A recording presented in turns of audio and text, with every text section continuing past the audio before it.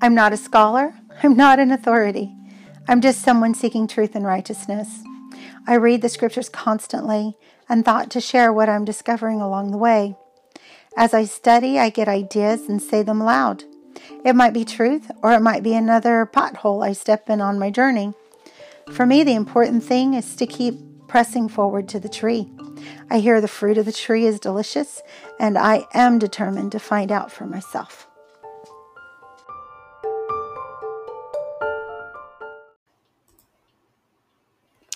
Now, I think it's important that we start reading the preface of the book of Isaiah. It gives us an overview, and it tells us the current state or condition of the daughter of Zion. These are the words of Jesus Christ. And I've read these before in another podcast, but we're going to read them again so that we truly understand what he's saying. So he says, "Now behold, I say unto you that ye ought to search these things." He had just been quoting Isaiah. "Yea, a commandment I give unto you, that ye search these things diligently, for great are the words of Isaiah." Okay, so a diligent search of Isaiah. This is what we're about to get into. "For surely he spake as touching all things concerning my people, which are of the house of Israel. Therefore it must needs be that he must speak also to the Gentiles." These words were written specifically to be spoken to the Gentiles. Okay, now let's figure out who these Gentiles are that he's talking about, because there are multiple Gentile nations, right? But the book of Isaiah seems to be directed to a specific subset of the Gentiles. And so that we won't be confused who that is, let's continue reading. "And all things that he spake have been and shall be, even according to the words which he spake." Therefore, you see that all things have been, because Isaiah uses historical events and characters to paint a picture of what's going to be happening at the end times. Okay, so, "And all things that he spake have been and shall be." Okay, there's nothing new under the sun. History is going to repeat itself, "even according to the words which he spake." Verse 4. Once again, we're in 3 Nephi, chapter 23. "Therefore give heed to my words. Write the things which I have told you. And according to the time and the will of the Father, they shall go forth unto the Gentiles." Well, wait a minute. So he is right now speaking to the Nephites and Lamanites who have survived the destructions that happened during his death and resurrection during that time period.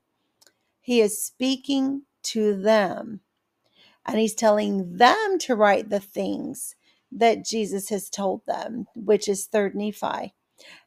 "And according to the time and the will of the Father, they shall go forth unto the Gentiles." All right.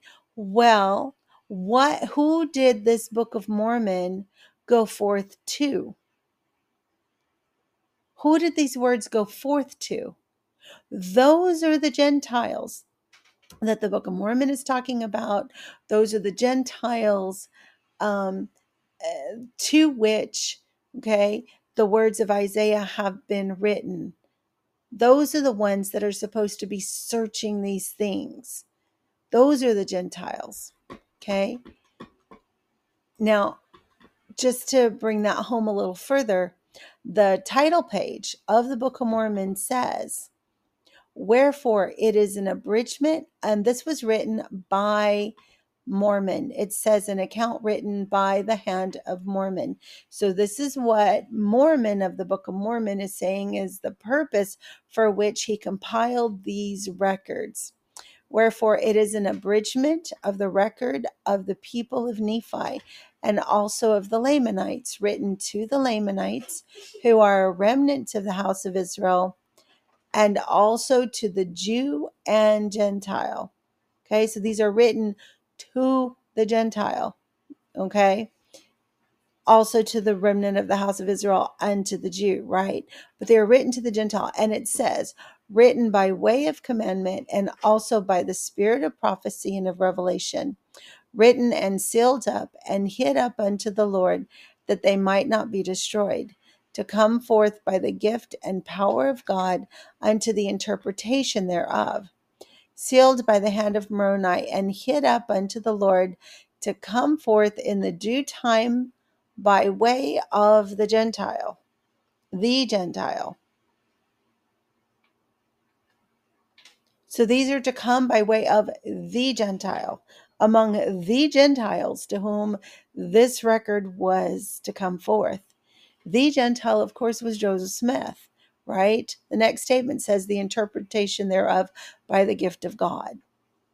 So if we believe the Book of Mormon to be the Word of God, then we have to believe it follows that this record was brought forth, as it says, by way of the Gentile, first to the Gentiles. An abridgment taken from the Book of Ether also, which is a record of the people of Jared, who were scattered at the time that the Lord confounded the language of the people. Where was I? When they were building a tower to get to heaven, which is to show unto the remnant of the house of Israel what great things the Lord hath done for their fathers, and that they may know the covenants of the Lord, that they are not cast off forever, and also to the convincing of the Jew and Gentile that Jesus is the Christ, the eternal God, manifesting himself unto all nations. Okay, so let me just go to a verse that I pulled up. Let's see. I think it's in 3rd Nephi.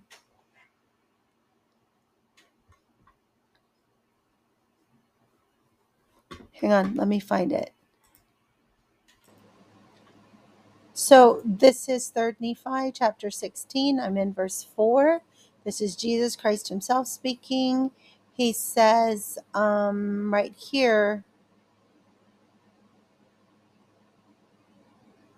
that these sayings which ye shall write shall be kept and shall be manifested unto the Gentiles, that through the fullness of the Gentiles the remnant of their seed, who shall be scattered forth upon the face of the earth because of their unbelief, may be brought in, or may be brought to a knowledge of me, their Redeemer.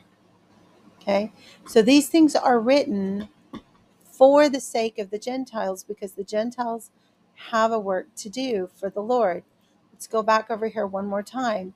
It says right here, therefore it must needs be, this is 3rd Nephi chapter 23. This is talking about great are the words of Isaiah by Jesus himself. He says, therefore it must needs be that he, Isaiah, must speak also to the Gentiles. So the book of Isaiah shows all things, okay, touching all things concerning my people, which are of the house of Israel, but it speaks to the Gentiles. That's who the book is written to. So let's go ahead and start reading the preface, the beginning of the book of Isaiah. I'm actually going to start in verse 2 of Isaiah chapter 1.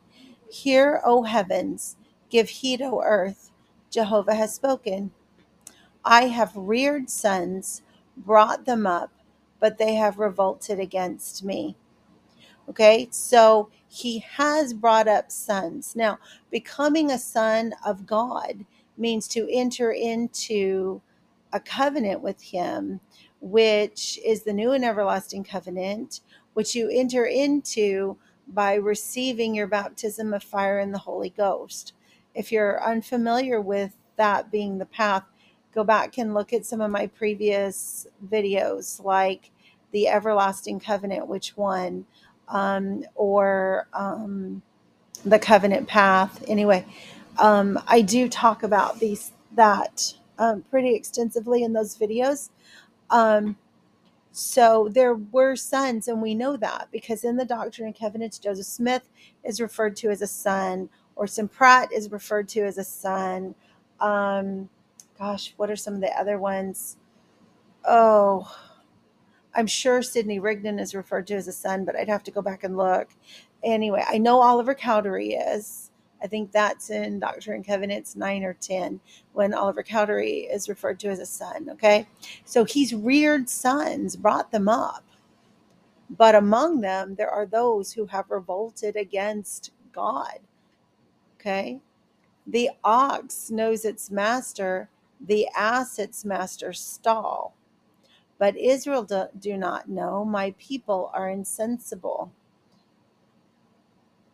So it's interesting because an ass is not a kosher animal. An ox is, right? An ox knows its owner. The ass knows its master's stall, but Israel does not know. My people are insensible. Alas, a nation astray, a people weighed down by sin. What does this say? The offspring of wrongdoers.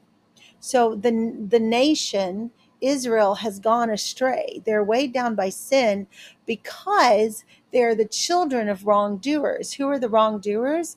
Let's go back up here. I've reared sons, but they've revolted against me.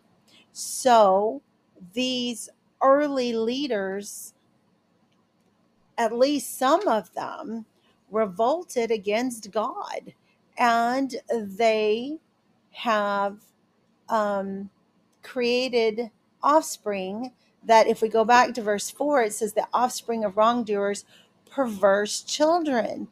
These perverse children are because they're following false traditions that were set up by those sons who revolted against God in the beginning. They have forsaken Jehovah. They have spurned the Holy One of Israel. So I looked up the definition of the word spurned. It means to kick away or to have disdain for or to despise. So um, these sons that have revolted kicked away the Holy One of Israel, Jesus Christ, had him in derision, despised him. And because of that, the children who have now become perverse children, what? They have lapsed into apostasy. Let's read that verse again. It's powerful. Alas, a nation astray, a people weighed down by sin, the offspring of wrongdoers, perverse children. They have forsaken Jehovah. They've spurned the Holy One of Israel. They've lapsed into apostasy. Actually, we're going to read a little bit more about that in just a minute when we get down to defining even more clearly who this is talking to. Why be smitten further by adding to your waywardness? So, this is in this particular chapter, he's going to petition us to reason with him, to come unto him, to because even though we are crimson like blood, we can become white as wool, right? So he says, "Why be smitten further?" Verse 5, by adding to your waywardness. The whole head is sick. So the head is the leaders. The whole heart diseased. The heart are the followers of Christ, and the entire heart is diseased, or those who believe that they're following Christ. From the soles of the feet, so from the very lowliest members, even to the head, there is nothing sound, only wounds and bruises and festering sores. They've not been pressed out or bound up, nor soothed with ointment. So, because of that, here he's going to give a prophecy of what is going to happen. Your land is ruined, your cities burned with fire. Your native soil is devoured by aliens in your presence, laid waste at its takeover by foreigners. The daughter of Zion. This is the term that we are going to look at a little more clearly. Who is Zion? That is actually going to come clear to us through the Book of Mormon. Because if we know who Zion is, we know what church. Remember, churches are always women in the scriptures. So this daughter, okay, is the offspring, the perverse children, right? Okay, this daughter is from Zion. Now let's figure out who Zion was. So what I want you to understand is that Zion was established um, in section 42, I believe it is, of the Doctrine and Covenants. You have the statutes of Zion, which includes the law of consecration. It was established, but the people rejected it. And here you have the completion, basically, of that rejection. God is basically telling us that Zion is going to be lost for a time. Okay.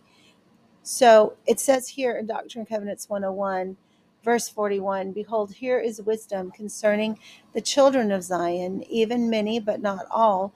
They were found transgressors, therefore they must needs be chastised. So then in verse 43, it says, and now I will show unto you a parable that ye may know my will concerning the redemption of Zion. This is how we know that Zion was established, because you cannot redeem that which never existed. It has to first exist before you can redeem it. But the fact that it has to be redeemed, okay, this is his will concerning the redemption of Zion, tells us that it was lost. There's another scripture that I want to read to you. Okay, so he's in Doctrine and Covenants 105. He's explaining why Zion was lost. He says in verse 5, and Zion cannot be built up unless it is by the principles of the law of the celestial kingdom. Otherwise, I cannot receive her unto myself. Okay, and my people must needs be chastened until they learn obedience, if it must needs be by the things which they suffer. Okay. Then it goes on. Let's see, there was something else I wanted to share. So it says in verse 13, therefore it is expedient in me that mine elders should wait for a little season for the redemption of Zion. Okay. So Zion was lost, and they were told that it couldn't be redeemed at that time, that they had to wait for the time of the Lord to redeem Zion. So what we have today, it's kind of interesting because we talk about the stakes of Zion, right? We call our stakes the stakes of Zion, but it is not the stakes of Zion, but rather the stakes of the daughter of Zion. It is the church that resulted after Zion was lost.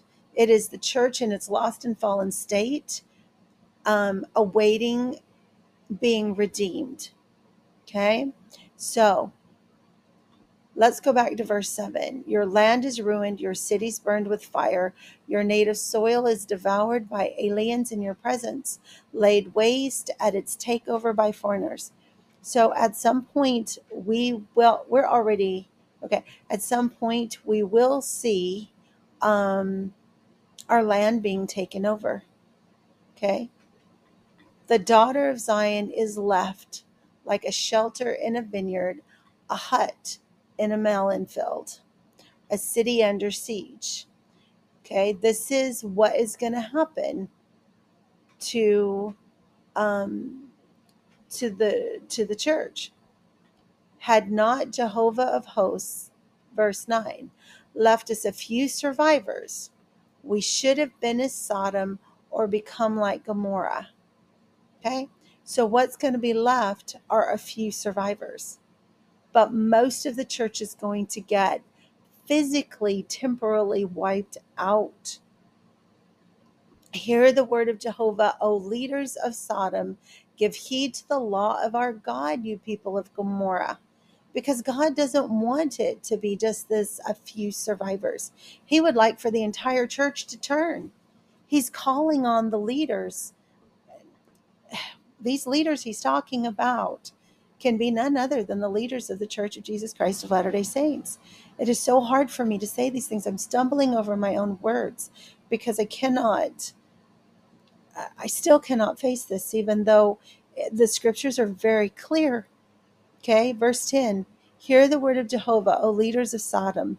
Give heed to the law of our God, you people of Gomorrah.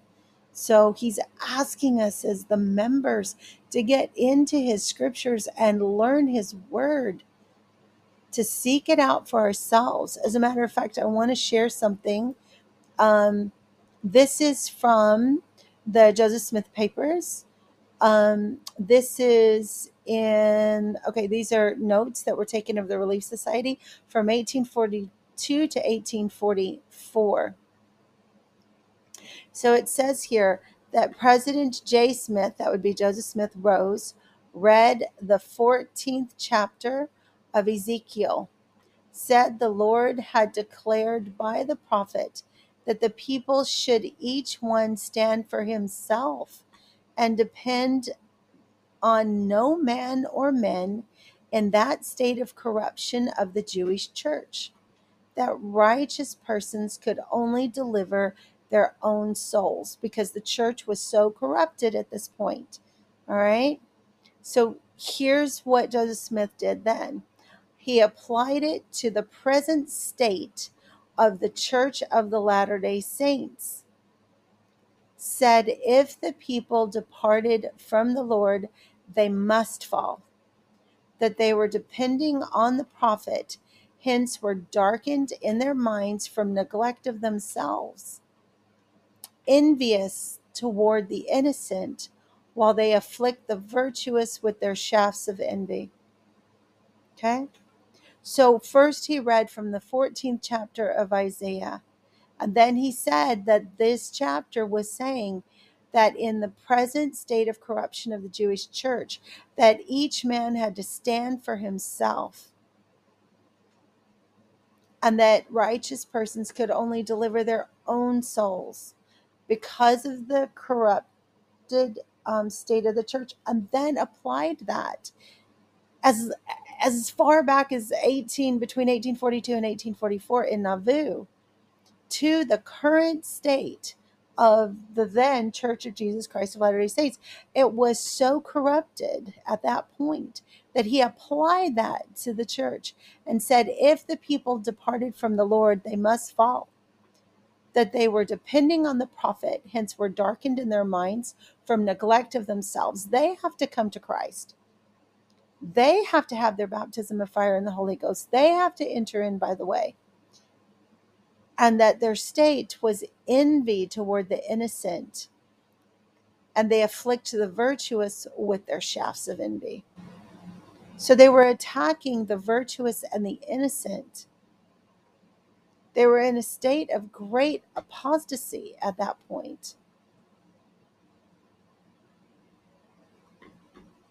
Okay, where am I? Back to here. So, hear the word. I'm back in Isaiah, verse 10 of Isaiah chapter 1. Hear the word of Jehovah, O leaders of Sodom. Give heed to the law of our God, you people of Gomorrah. And he had just told us that he's talking in verse 8 to the daughter of Zion, which was the church that was left when Zion became in a state of ruin and needed to be redeemed. You notice he's not saying that he's talking to Zion. He says he's talking to the daughter of Zion. Okay? Remember, these words must speak to the Gentiles. And we defined who the Gentiles are. For what purpose are your abundant sacrifices to me, says Jehovah? Where are we making sacrifices to Jehovah?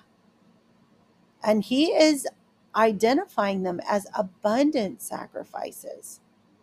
I have had my fill of offerings of rams and fat of fatted beasts. So he is explaining this in the language of the sacrifices of the time of Isaiah. But you have to ask yourself, what are our current sacrifices? Because that's what he's talking about. The blood of bulls and sheep and he-goats I do not want. So he doesn't want these sacrifices that we're making. Okay, for what purpose are your abundant sacrifices to me, says Jehovah, verse 11. When you come to see me, who requires you to trample my courts so? So he considers us as trampling his courts. Verse 13, bring no more worthless offerings. They are as a loathsome incense to me. Okay, so what are we offering him that is worthless to him? We need to identify that.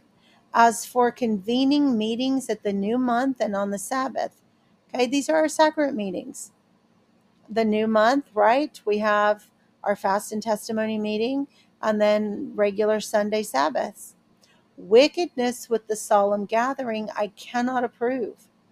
That's how he's feeling about our sacrament meetings. Verse 14, your monthly and regular meetings my soul detests. They've become a burden on me. I'm weary of putting up with them. Remember who he's talking to, the daughter of Zion, the perverse children that came out of the sons who rebelled against him. Verse 15, when you spread forth your hands, I will conceal my eyes from you. Though you pray at length, I will not hear. Your hands are filled with blood.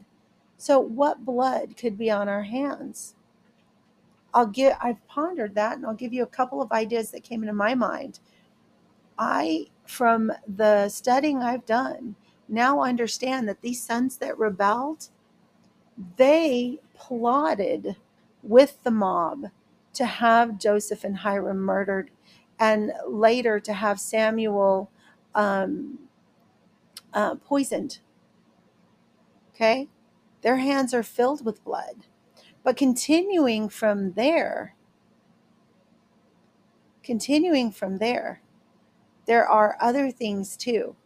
I once on a Facebook post was speaking against abortion, and a dear sister got on there for 2 or 3 days contending with me about the fact that I did not have the right to pass judgment upon anyone who felt, because I didn't know if they had to have those abortions for medical reasons.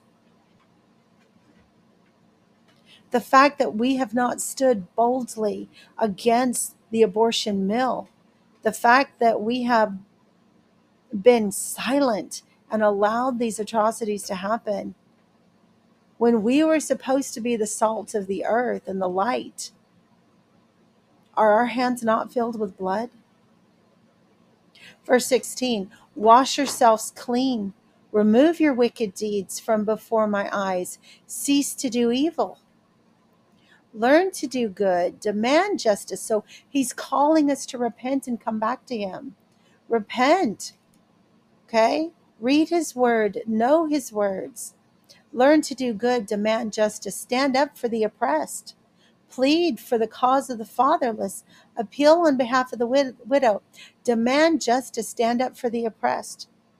How can we allow innocent, unborn children to be murdered within the sacred wombs of their mother, which our bodies are supposed to be a temple?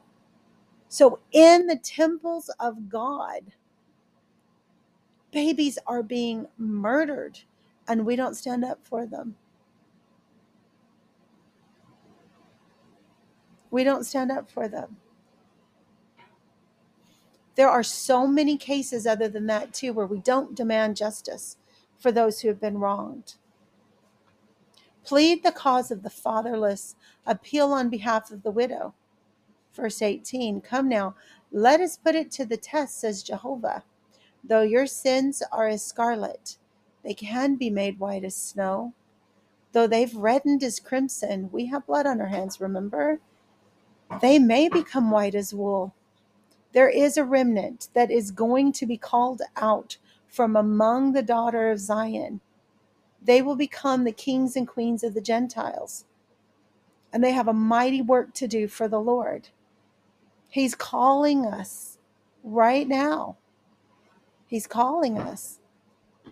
Verse 19, if you are willing and obey, you shall eat the good of the land. But if you are unwilling and disobey, you shall be eaten by the sword. By his mouth, Jehovah has spoken it. Verse 21, how the faithful city has become a harlot. She was filled with righteousness. She was filled with justice. Righteousness made its abode in her, but now murderers. Now, this murder is not just talking about physical murders, but murdering of the soul. Murdering of the soul. Your silver has become dross.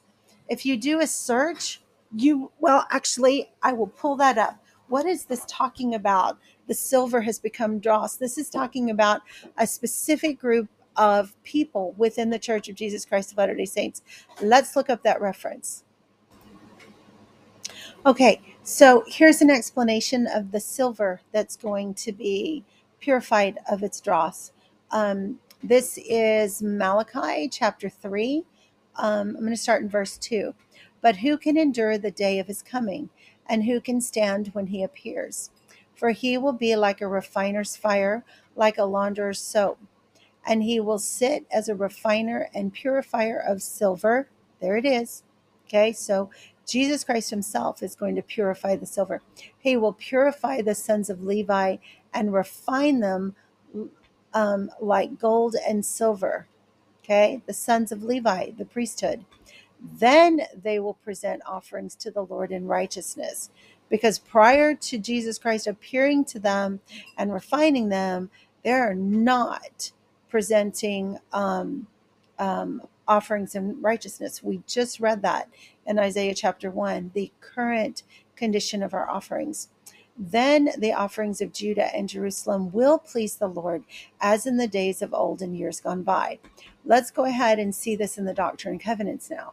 This is Doctrine and Covenants, section 128. Still talking about the great day of the Lord.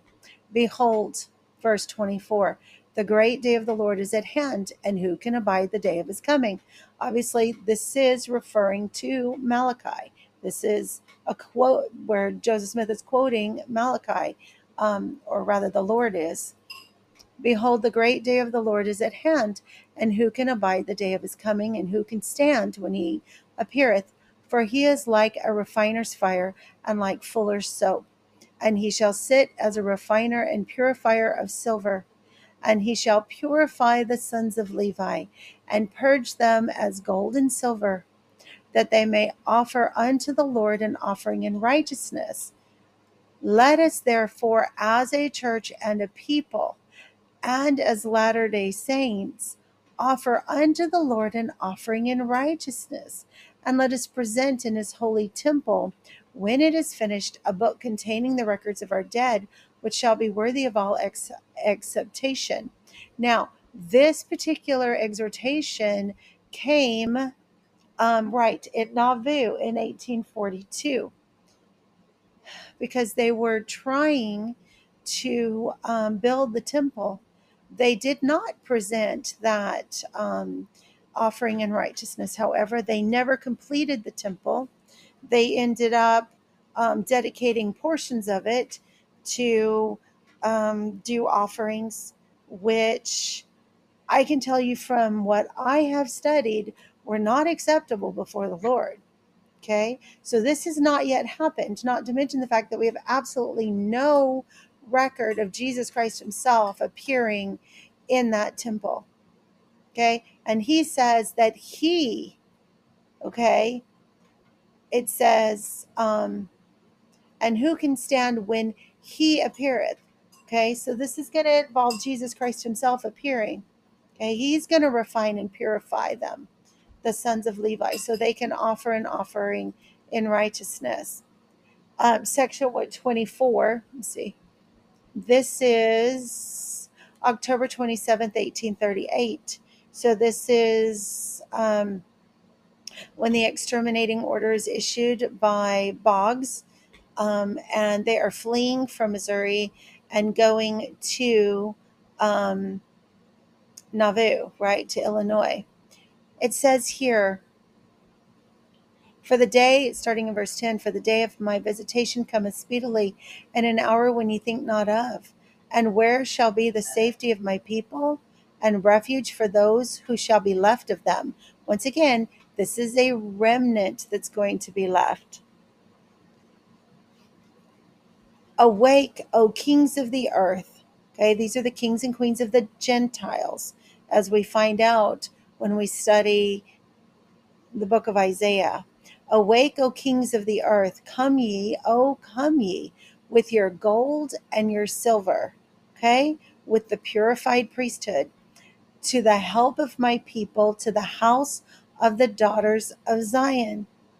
Now, notice here it says daughters of Zion, because we know that there was more than one branch of the church that was created when Zion was destroyed, right? Because we had Sidney Rigdon started a group that, and there is still a church that I think it's called the Church of Christ, which is meeting. They're on the East Coast somewhere, that have come down from that group that Sidney Rigdon started. We have the Restored Church that was started. We had, gosh, there was another group. I forget the name of them. Anyway, um, and then of course from the LDS, the LDS tradition, who followed Brigham from the Brighamites, when the practice of polygamy was abolished, we have other groups that have splintered off from them. So, awake, O kings of the earth. Come ye, O come ye with your gold and your silver. Okay, so that is the purified priesthood, to the help of my people. So he defines in the book of Isaiah that Israel is his people, to the help of my people, to the house of the daughters of Zion. Okay, so also to the house of the daughters of Zion, which are in a lost, fallen, and scattered state at this point. All right, so let's go back to Isaiah. How, verse 21, how the faithful city has become a harlot. She was filled with justice. Righteousness made its abode in her, but now murderers. Your silver has become dross, so the priesthood is in a tarnished state. Your wine diluted with water. So wine is doctrine, it's teachings, right? And those teachings that we have are no longer pure. They've been diluted with water. Your rulers are renegades, accomplices of robbers. With one accord, they love bribes and run after rewards. I'm going to let you figure out what they're talking about there.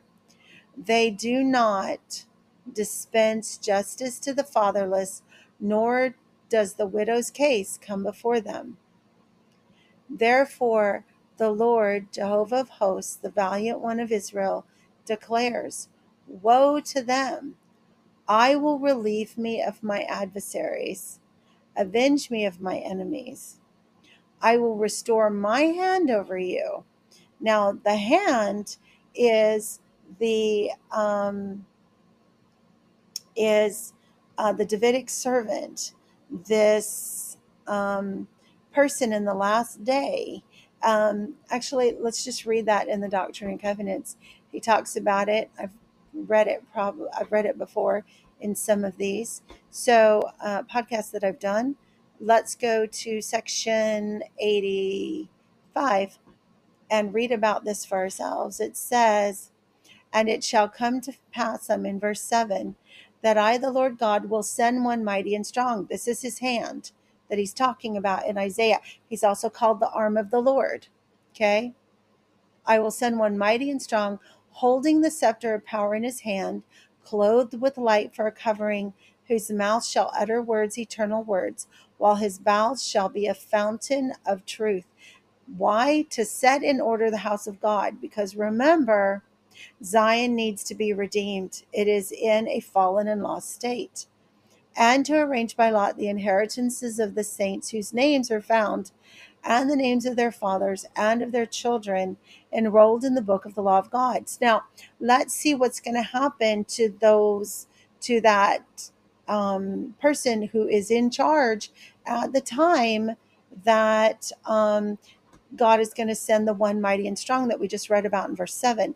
Verse 8, while that man who was called of God and appointed, that put forth his hand to steady the ark of God, shall fall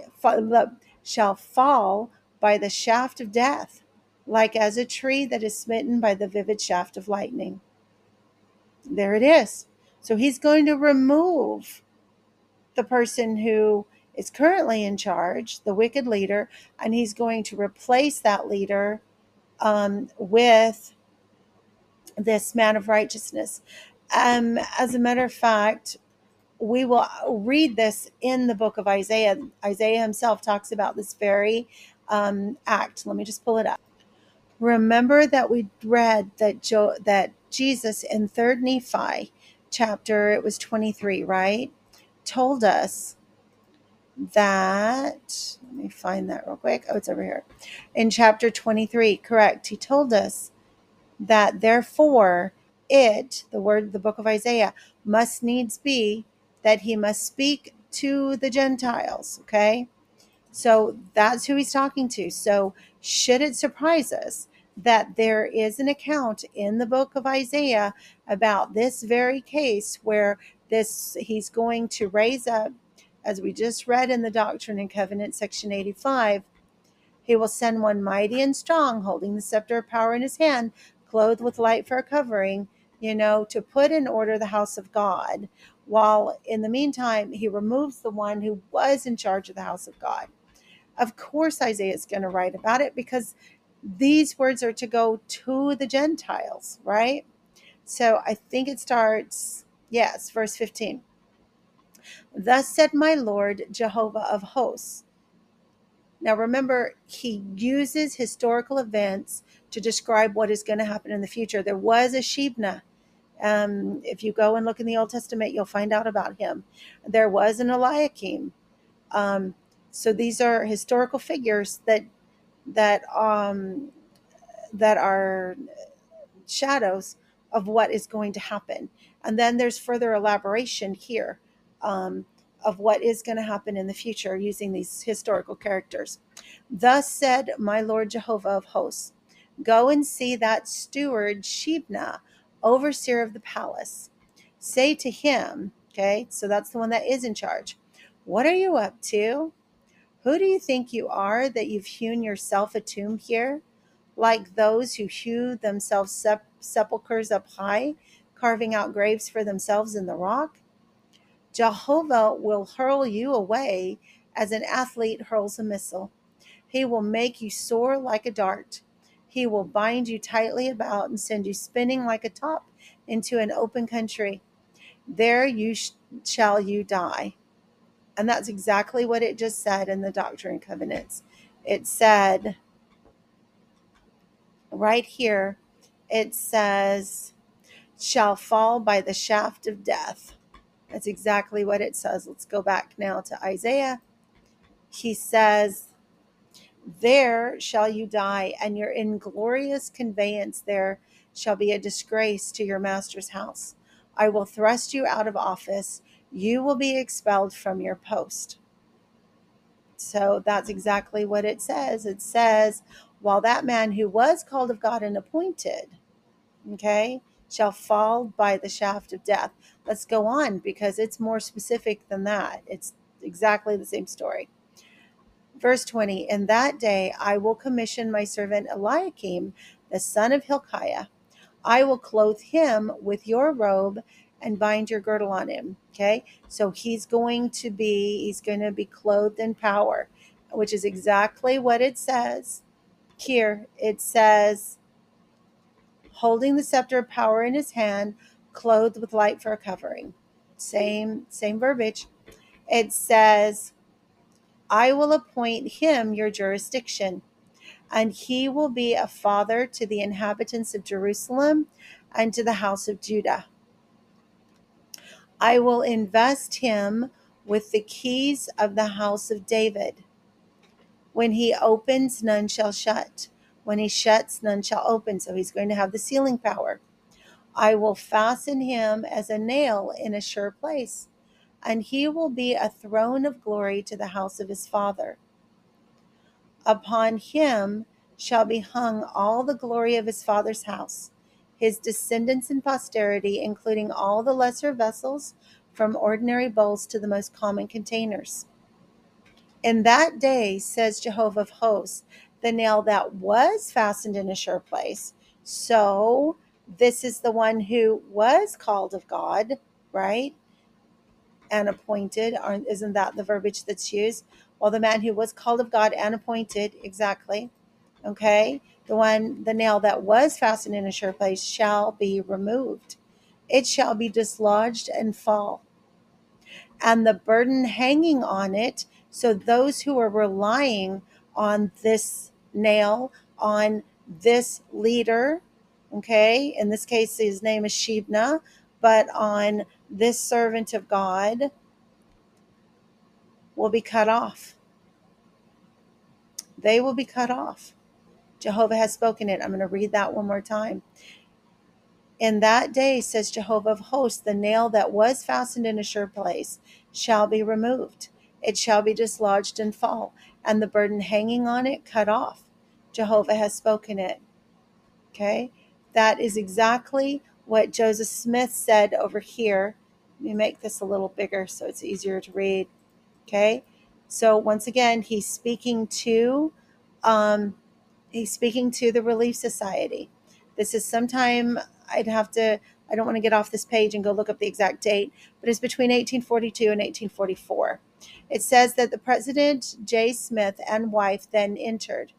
President J. Smith, that would be Joseph Smith, rose, read the 14th chapter of Ezekiel, said the Lord had declared by the prophet that the people should each one stand for himself and depend on no man or men in the state of corruption of the Jewish church. The righteous persons could only deliver their own souls. Okay, so that is, where was that? We read that in the Doctrine and Covenants. Oh, I think I came off of it. Darn it. I think I just came off of it. So when it said to the people, arise, kings, how does that go? You know what? I'll just back up and it should be right there because I think that I used this tab to get there. Yeah, it's right here. Where it says, awake, O kings of the earth. Come ye, O come ye with your gold and your silver to the help of my people, to the house of the daughters of Zion. All right. So they have to come unto righteousness themselves in the current state of corruption. That's what they have to do. It says that the people should each one stand for himself and depend on no man or men in that state of corruption of the Jewish church. The righteous persons could only deliver their own souls. Okay? That's exactly what it's talking about that we just read. Awake, O kings of the earth. Come ye, O come ye, with your gold and silver to the help of my people, to the house of the daughters of Zion. He's telling us that as individuals, we have to awaken and come to the help. Call them out of the state of Babylon that they're in, that they may not.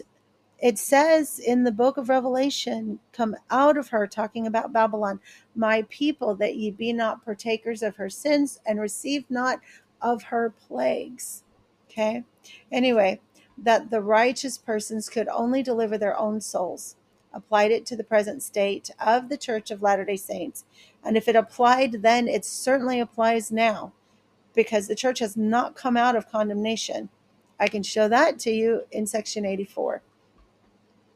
And we even had a modern prophet who understood that, who said, I believe it was President Benson, who said that the church is still under that state of condemnation that is spoken of in Doctrine and Covenants, section 84.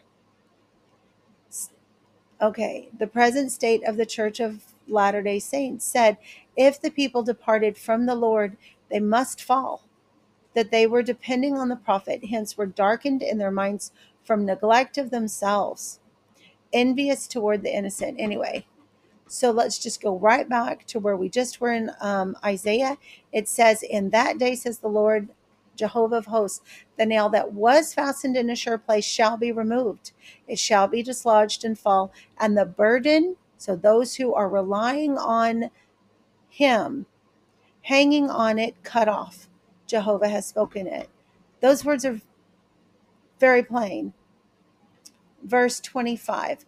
We're back in Isaiah chapter 1. Hopefully we'll get through Isaiah chapter 1. I will restore my hand over you and smelt away your dross as in a crucible and restore all your alloy. So all of the priesthood will be restored to a state of righteousness. He is going to take off the dross. I will restore your judges as at the first, and your counselors as in the beginning. Okay. After this, you shall be called the city of righteousness, a faithful city. For Zion shall be ransomed by justice, those of her who repent by righteousness, those who repent and come out of Babylon. Those are the ones who are going to be ransomed. But criminals and sinners shall be altogether shattered, right? They're going to be cut off when those who forsake Jehovah are annihilated. And you will be ashamed of the oaks you cherished and blush for the parks you were fond of. You will become like an oak whose leaves wither, and as a garden that has no water. So I need to go through this with you. But first of all, an oak is a large and mighty tree.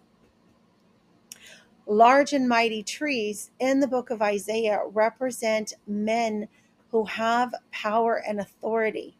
You will be ashamed of the oaks you cherished. You will be ashamed of basically worshiping these men and believing that they were going to save you.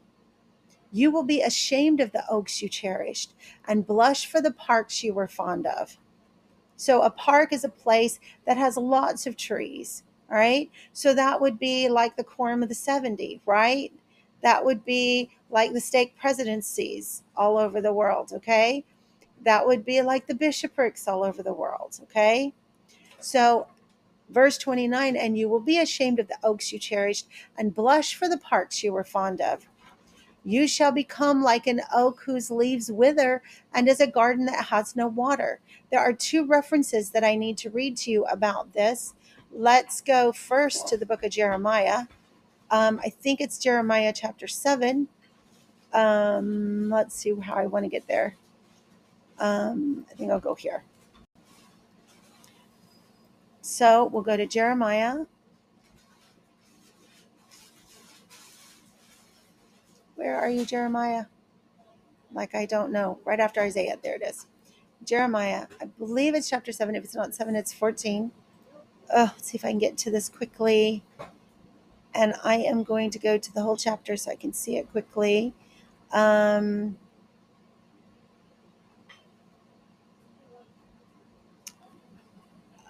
Okay. Oh, yeah, that's a good one too. But we're not going to go into that one right now. All right, so it must be 14. Let me go there.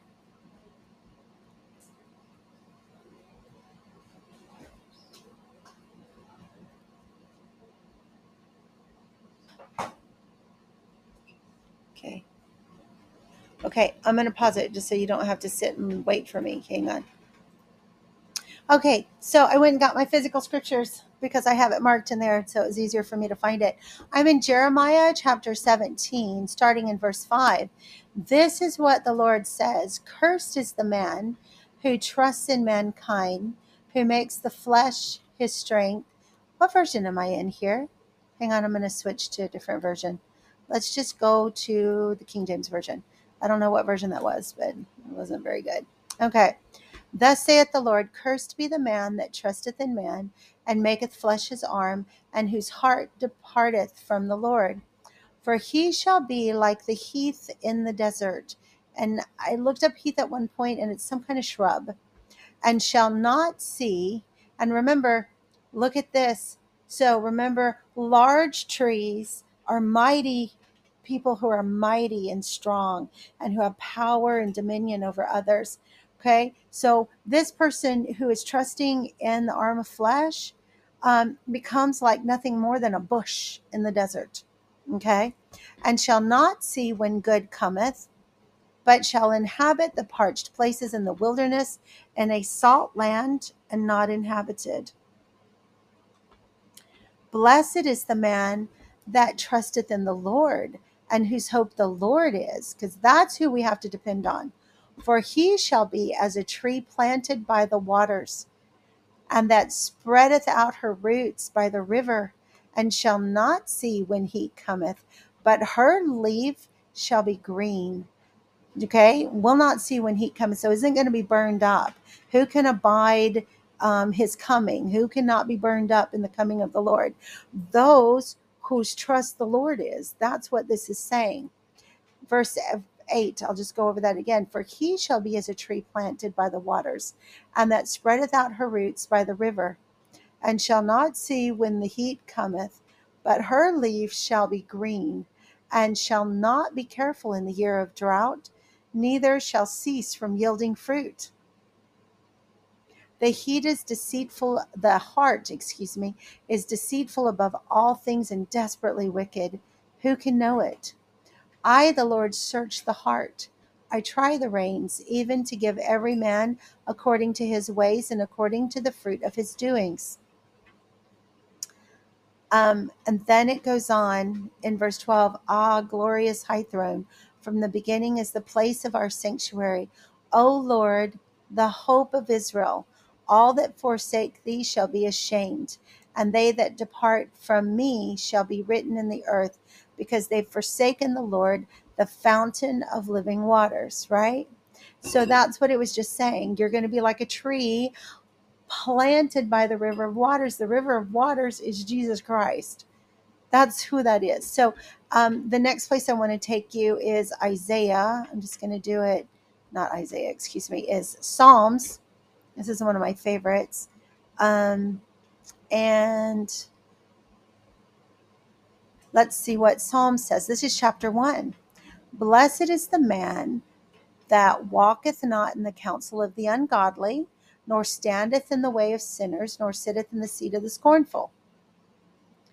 But his delight is in the law of the Lord, and in his law, in his scriptures, in his word, doth he meditate day and night. And he shall be like a tree planted by the rivers of water. Remember, planted by Jesus Christ. He is the living waters, that bringeth forth his fruit in his season. His leaf also shall not wither, and whatsoever he doeth shall prosper. Okay? Isn't that beautiful?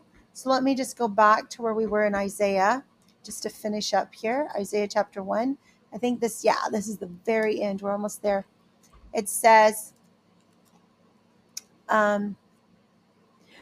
so for those that are depending on the arm of flesh, it says, and you'll be ashamed of the oaks you cherished, the mighty men you cherished, and blush for the parks you were fond of. Okay, the swarms of leaders, the quorums that you were fond of. You shall become like an oak whose leaf withers, and as a garden that has no water. The mighty shall be as refuse, and their works as a spark. Both shall burn up alike, and there shall be none to extinguish. Okay? So that's what's going to happen if you're depending on man. But if you depend on the Lord, then you'll be like a tree planted by a river of waters. And instead of your leaves wither, your leaves will never wither. And you'll bring forth fruit in your season. And it says when the drought comes, it won't be a bother to you. It's not going to affect you, right? So that's Isaiah chapter 1. That is the preface. It is talking to the Latter-day Saints. Okay? Those are the ones, we are the ones who received these words, as we already read Jesus saying to us in the Book of Mormon. We are the ones that received these words. We are the Gentiles to whom this message is going forth. We are the ones who are in this state of terrible corruption and don't even understand that we are. It's a hard message. It's one that I have now toiled in. Gosh, I don't even know how long, probably about 5 years now, to finally be able to really say this out loud, because I would stumble constantly over the words because it would hurt me so much to even utter them. Do not take my word for anything, okay? Get in the scriptures yourself. Let the Holy Spirit guide you to all righteousness. Plant yourself by the river of water, by the living word, by Jesus Christ. Put your trust in him. I say this in the name of Jesus Christ. Amen.